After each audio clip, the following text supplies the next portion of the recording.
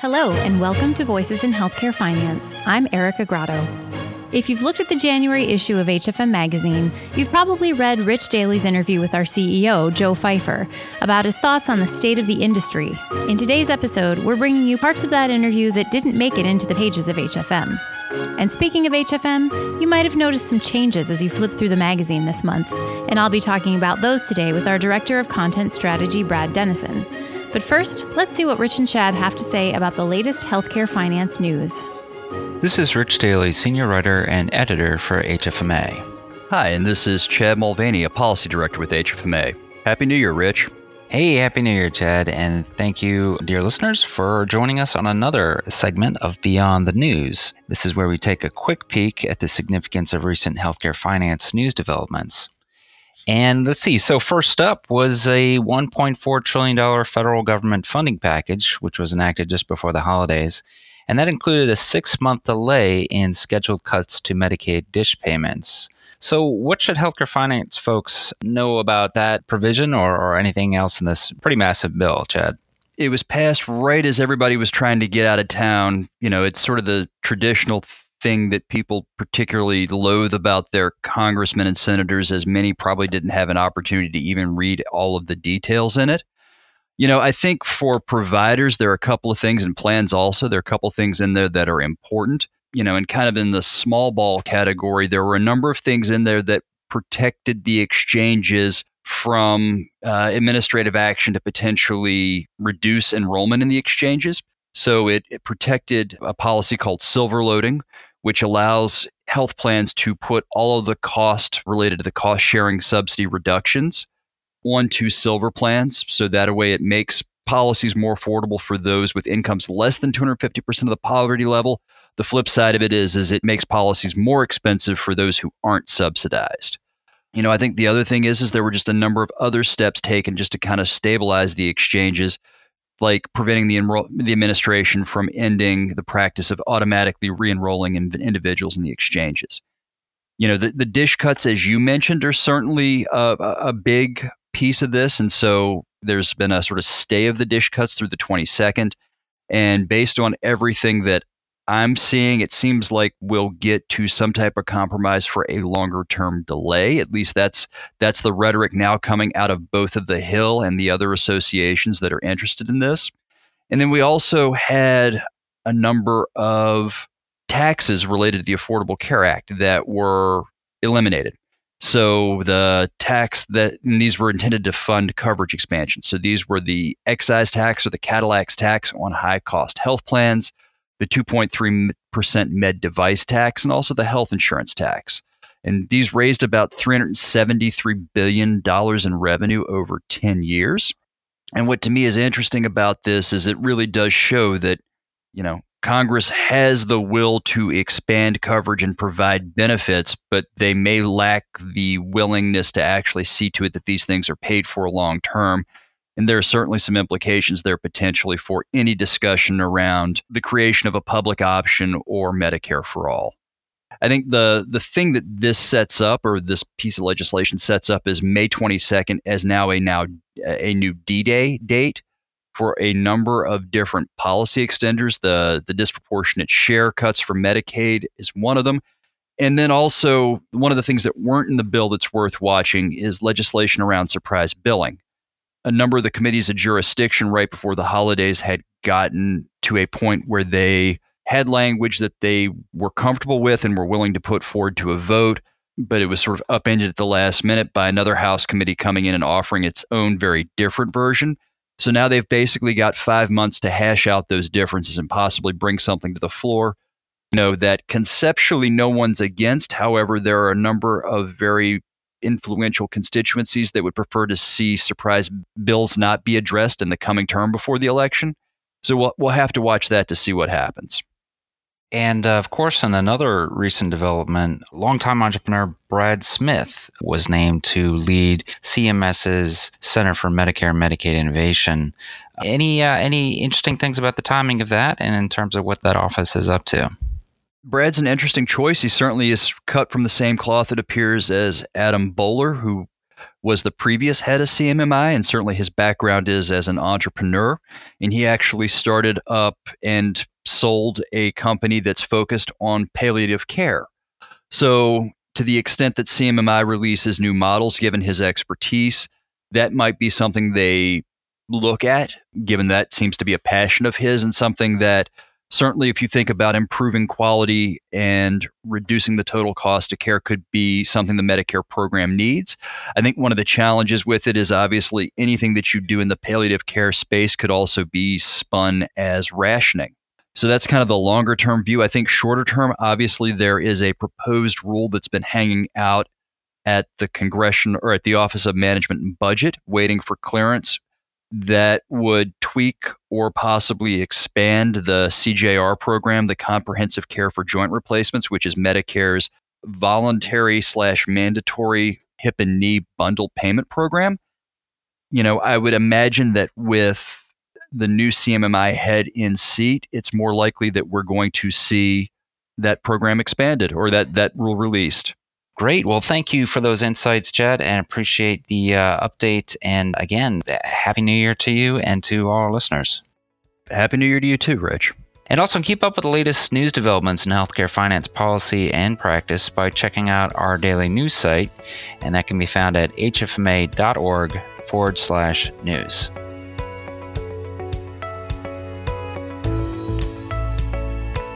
Is your organization a high performer in revenue cycle? Earn the recognition you deserve with a MAP Award from HFMA. My name's Christy Pahanage. I'm the Associate Vice President of Revenue Management Operations at Geisinger. We pride ourselves on the MAP Award, having received it 12 times. Geisinger takes a lot of pride in our results. Our team is very dedicated to the metrics, looking at what's getting measured and making sure that we're able to deliver results for the organization. Find out more about HFMA's MAP Award by visiting hfma.org/MAP Award.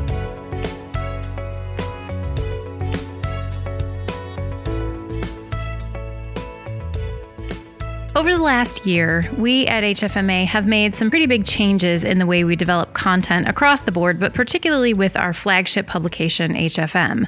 Here to talk with me about some of the changes we've been making is my boss and our Director of Content Strategy, Brad Dennison. Welcome, Brad. Hey, Erica. I've been at HFMA almost 5 years now.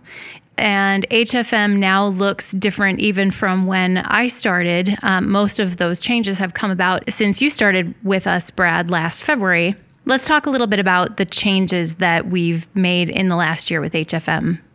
Yeah, so I got here in February of 2019, and we've sort of, as an editorial team, been rethinking how we do content. And part of that's been based on the editorial staff and our own thoughts about how we do content. But in large part, it's been listening to our members and gathering feedback, and also just sort of understanding that how people read today is different than it was 10 years ago and 20 years ago. And so we've really been focused this past year on just shorter, quicker hit articles, better visual presentation so people can find what they're looking for quickly, and then getting more narrowly focused. And before we write word one of anything, it's really, are we helping somebody with this? And we've added some new content too. So when you talk about a publication that goes back to the 1940s, one of the things I like to do before recontenting of a publication or a redesign of a publication is to go back in its history and see things that they've done in the past that you can take cues from today. And one of the things that was really apparent to me is that chapter news was a big part of the publication at one time. And so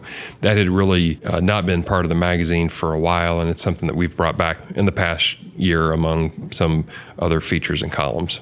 One opportunity that I've had for the first time ever at HFMA is that I got my first byline in HFM last year when I wrote a cover story.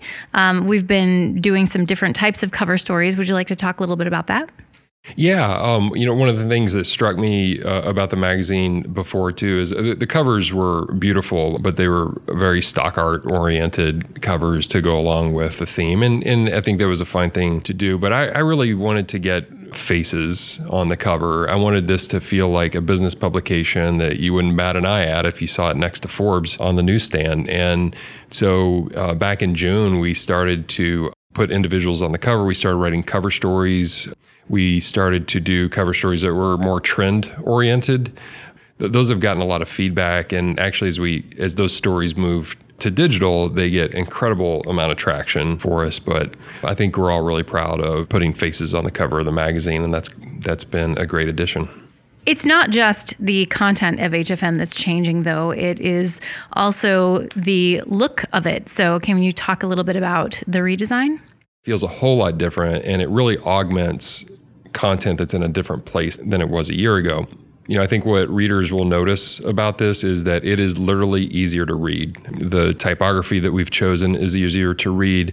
The body type in particular is bolder and larger and easier to read. There's a lot more navigation throughout the publication, so you know where you are. That's a problem with magazines that are 72 pages long, is getting sort of oriented to where you are. We have a better index, but just a lot more signposts throughout to understand where you are and how to get to the content that you want more quickly. And overall, I'd say it's just a more attractive presentation. There's a lot more photos and graphics and breakouts and a lot of material that I think will help people grasp the points of articles quickly and digest them. Certainly been an exciting year here at HFMA to be on the content team, and I'm personally looking forward to seeing where the next year takes us. Thanks again, Brad, for joining us today. Thanks, Erica. Do more than keep up. Connect with over 3,800 healthcare finance thought leaders who will help you stay ahead. Join us for the HFMA Annual Conference. You'll be inspired by a fresh look at why it's more important than ever for your organization to be purposeful and value-driven. This year's HFMA Annual will be hosted in San Antonio from June 28th through July 1st. Learn more at annual.hfma.org.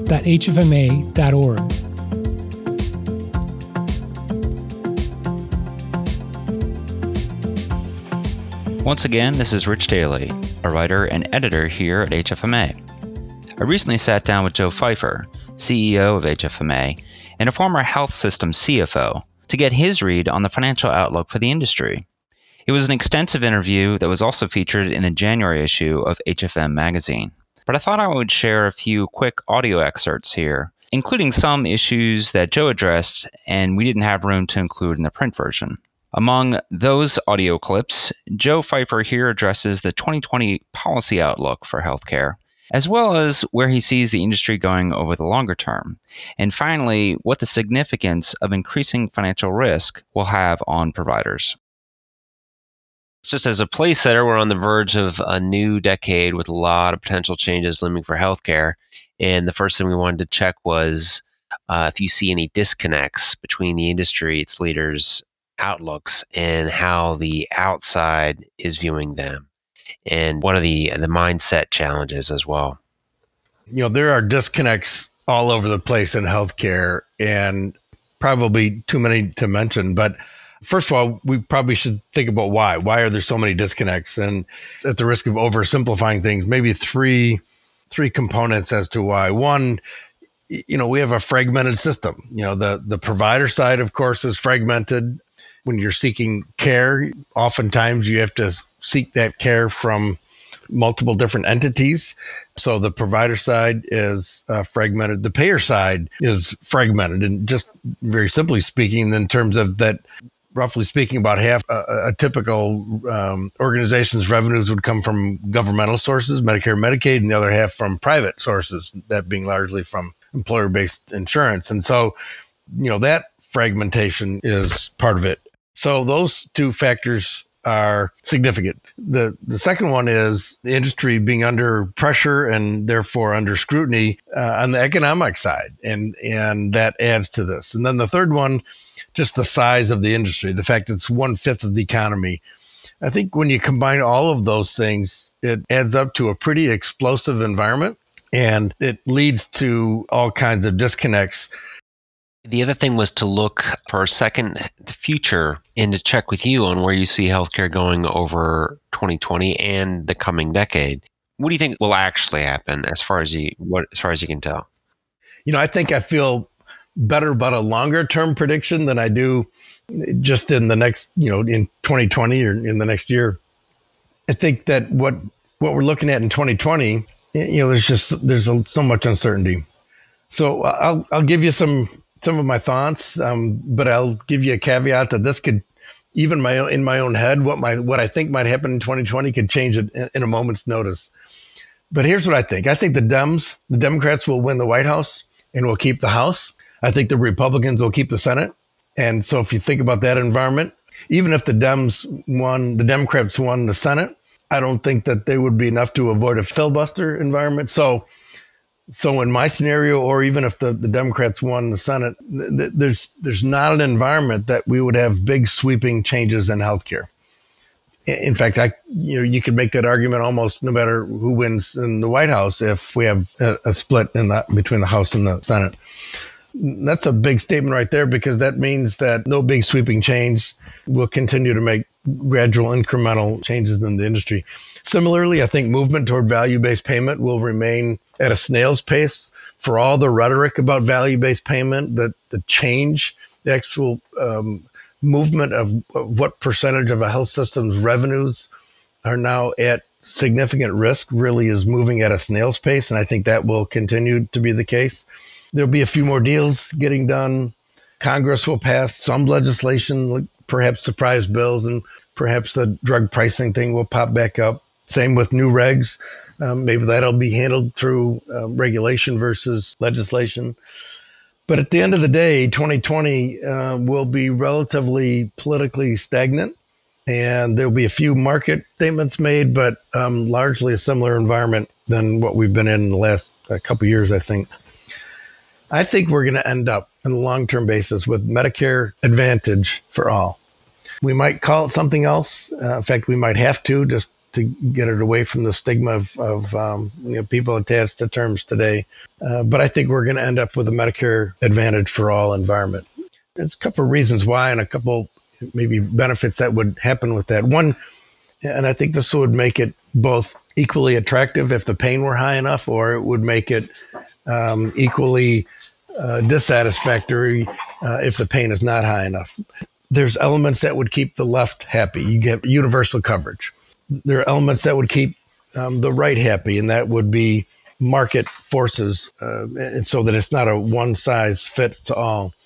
It would provide for choice for all citizens. So, in a given market, you could choose between, multiple different health plans that would be offering a Medicare Advantage type system. In other words, it's not a one-size-fits-all that would apply to, all 50 states and every different culture and every different community in our country.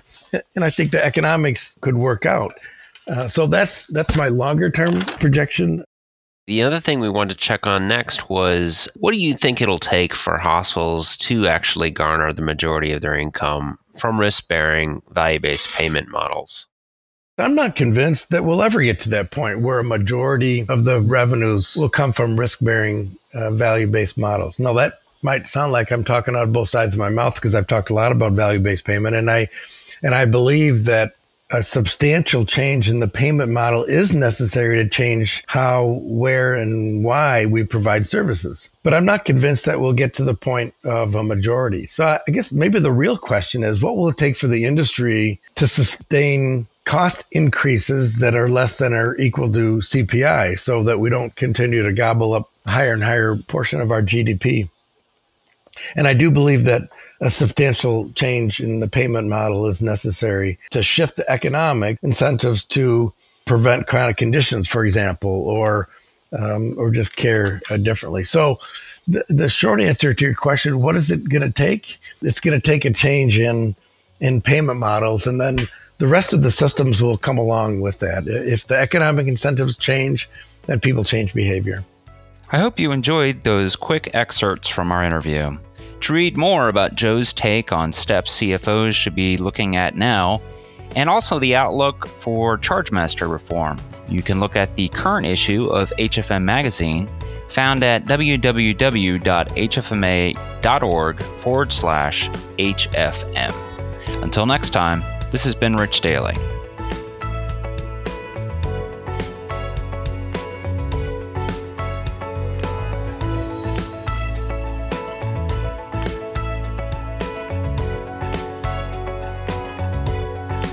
Artificial intelligence, or AI, is a hot topic in healthcare right now, particularly in the area of revenue cycle. But in many cases, healthcare organizations are slow to adopt this technology. In this segment, sponsored by Change Healthcare, I'm talking with Jason Williams, Vice President for Revenue Assurance, Analytics, and AI, about why AI is worth considering. Jason, we talk a lot about AI in the healthcare industry, but one thing I've noticed in conversations I've had is that a lot of people say AI, artificial intelligence, when what they really mean is RPA, robotic process automation. Can you give us some examples of the difference and briefly define those two? Sure. We haven't done anybody any favors by also referring to robotic process automation as intelligent automation, or IA. So I can understand why the confusion. I think fundamentally, though, process automation, people can think about very similarly to the way that they think about what happens in an assembly line, say in a manufacturing plant. You have a process that you understand, and there's a certain point in that process that you want to automate. And so you insert the robot because you know something has to be taken from here and put there or screwed together or what have you. So RPA works very similarly. If you have a couple of systems or some data, for example, if you know that one system, is bringing back posting information from a payer, you can have the robot go and grab that from that application, pull it out, define what the fields are, and move it into somewhere else where it can actually post that, say, into your finance system. AI is fundamentally how do you get the machine to do work that requires human intelligence or thinking. So the robot isn't really thinking, it's repeating in a sense, where you want AI to kind of mimic thought. There's examples of AI going and reading clinical text to derive what the codes are within that text, which is what you would have a skilled person doing and reading that clinical documentation. A robot doesn't read the documentation. If you tell it where to get something, it'll go there, it'll get it, and it'll do something with it. And just to kind of finish the thought on this, there are examples now where people are trying to apply AI to RPA and make it a bit smarter. RPA tends to break when the specific scenario that you fed it of what it's going to repeat and automate, if that scenario breaks, it's not smart enough to handle the exceptions. And so we're starting to see more AI layered on top of RPA to make it smarter and able to handle more of the exceptions. But just to be clear, that's AI complementing or directing the RPA. They're still separate concepts. There's been a lot of hype around AI, but anecdotally, I've been hearing that providers are slow to adopt it. There could be many reasons for this, but for those that might consider implementing AI, what impact can it make on the revenue cycle, and how can it be used? So I love revenue cycle as a use for AI, and not just because it's where I do my work, but it's because of the fundamental importance of revenue cycle and sustainability of providers in the healthcare system. And underlying all this is the fact that cash is still king. And so what we do in revenue cycle really derives that. But what I would add to that thought is data is the queen that really guides solid decision making. It's interesting. Some consultants I know have estimated that AI is potentially going to be able to produce many billions of dollars in savings for healthcare, but administrative processes and revenue cycle are really a lot of times the best first places to apply AI. And that's because there's clear ROI that are associated with financial processes. And we also have large volumes of relatively good data. I mentioned claims data earlier. We found that there's a few short-term benefits. I'll call out three areas that I've heard specifically from our recent provider executive roundtables. They were around cost improvement, revenue generation, and consumer experience management. So first, around cost improvement, which kind of a fundamental defense to protect margins, operations efficiency is, when you boil it down, to some degree about reducing touches, which you can do somewhat through RPA as well, but reducing touches in processes. And from an AI standpoint, I call out the example of denial management. Change Healthcare created a denial propensity score recently to give providers an early warning system to intervene and keep claims from ever being denied. And the cool thing about that is delivering that kind of scoring into existing software, users would basically see new content or a new warning or edit to act on alongside things that they normally would act on as a part of their daily routine to work. So there's not a new system, there's not big retraining that you have to make. to give them that input to say, here's the reason why that this is likely to deny. And based on the way that we've derived the likely reason codes, here's something that you want to look into to create an immediate impact and hopefully keep fewer of those things from coming back to work later on in denial management. Second, I would say around revenue generation, really the other side of managing margins is about finding money. And an example where AI can create immediate return there is in capturing missed charges for reimbursable services. It's another area where we've also done some work to assist in proper charging and revenue management by predicting missing charges in patient accounts prior to them going out the door to the payer. In that way, AI can augment other charging processes. And what we've seen in the investigation we've done is that those other processes and rule systems can leave up to 2% of claims on the table with mischarge opportunities. So that's another. Third, I would say, and certainly not last, is around consumer experience. Your audience knows that revenue cycle management can cause patient satisfaction issues because it's usually the longest part of the patient experience or engagement with their healthcare providers and payers. Today, AI can guide that patient financial engagement. And as an example of that, if you take what we know about patients' ability and willingness to pay, demographic information, et cetera, all those things can be used by artificial intelligence to recommend the best way to follow up with people to, one, avoid annoying them, but two, to better increase your yield on patient AR. What we've seen is standard processes that many providers may have of sending a certain amount of statements, a calling process, and their early out collections process. It doesn't necessarily optimize to the situation that may be most effective for a given consumer or their family. One last thing I'd say about this is over time, I think people can expect in some areas, AI is going to move from making recommendations like the type that I just described that require a person to kind of touch the recommendation, do something with it, to automation without a user touch. So in other words, we're going to get to a point where some of these processes, your software is just going to make the changes that AI identifies and fix the claim, send the appeal letter, et cetera. And I mentioned earlier that also applies to AI helping with RPA-enabled processes in a similar way. This segment was sponsored by Change Healthcare. Change Healthcare is a healthcare technology company that offers software, analytics, network solutions, and technology-enabled services to help create a stronger, more collaborative healthcare system. Our provider solutions help increase patient access, ensure clinically appropriate care, and manage claims and payments across the revenue cycle. For more information, visit changehealthcare.com. Voices in Healthcare Finance is produced by the Healthcare Financial Management Association and written and hosted by me, Erica Grotto. Sound editing is by Linda Chandler. Brad Dennison is our Director of Content Strategy. Our President and CEO is Joe Pfeiffer, and on next week's episode, you can hear his interview with Dennis Dolan, the CFO of Mayo Clinic. We have several great events coming up this year. You can register now for the Revenue Cycle Conference in New Orleans, March 30th through April 1st, and the HFMA Annual Conference, June 28th through July 1st in San Antonio. I'll be at both events, so please come say hi. In the meantime, if you'd like to get in touch with me or anyone else on the team, you can contact us at podcast@hfma.org.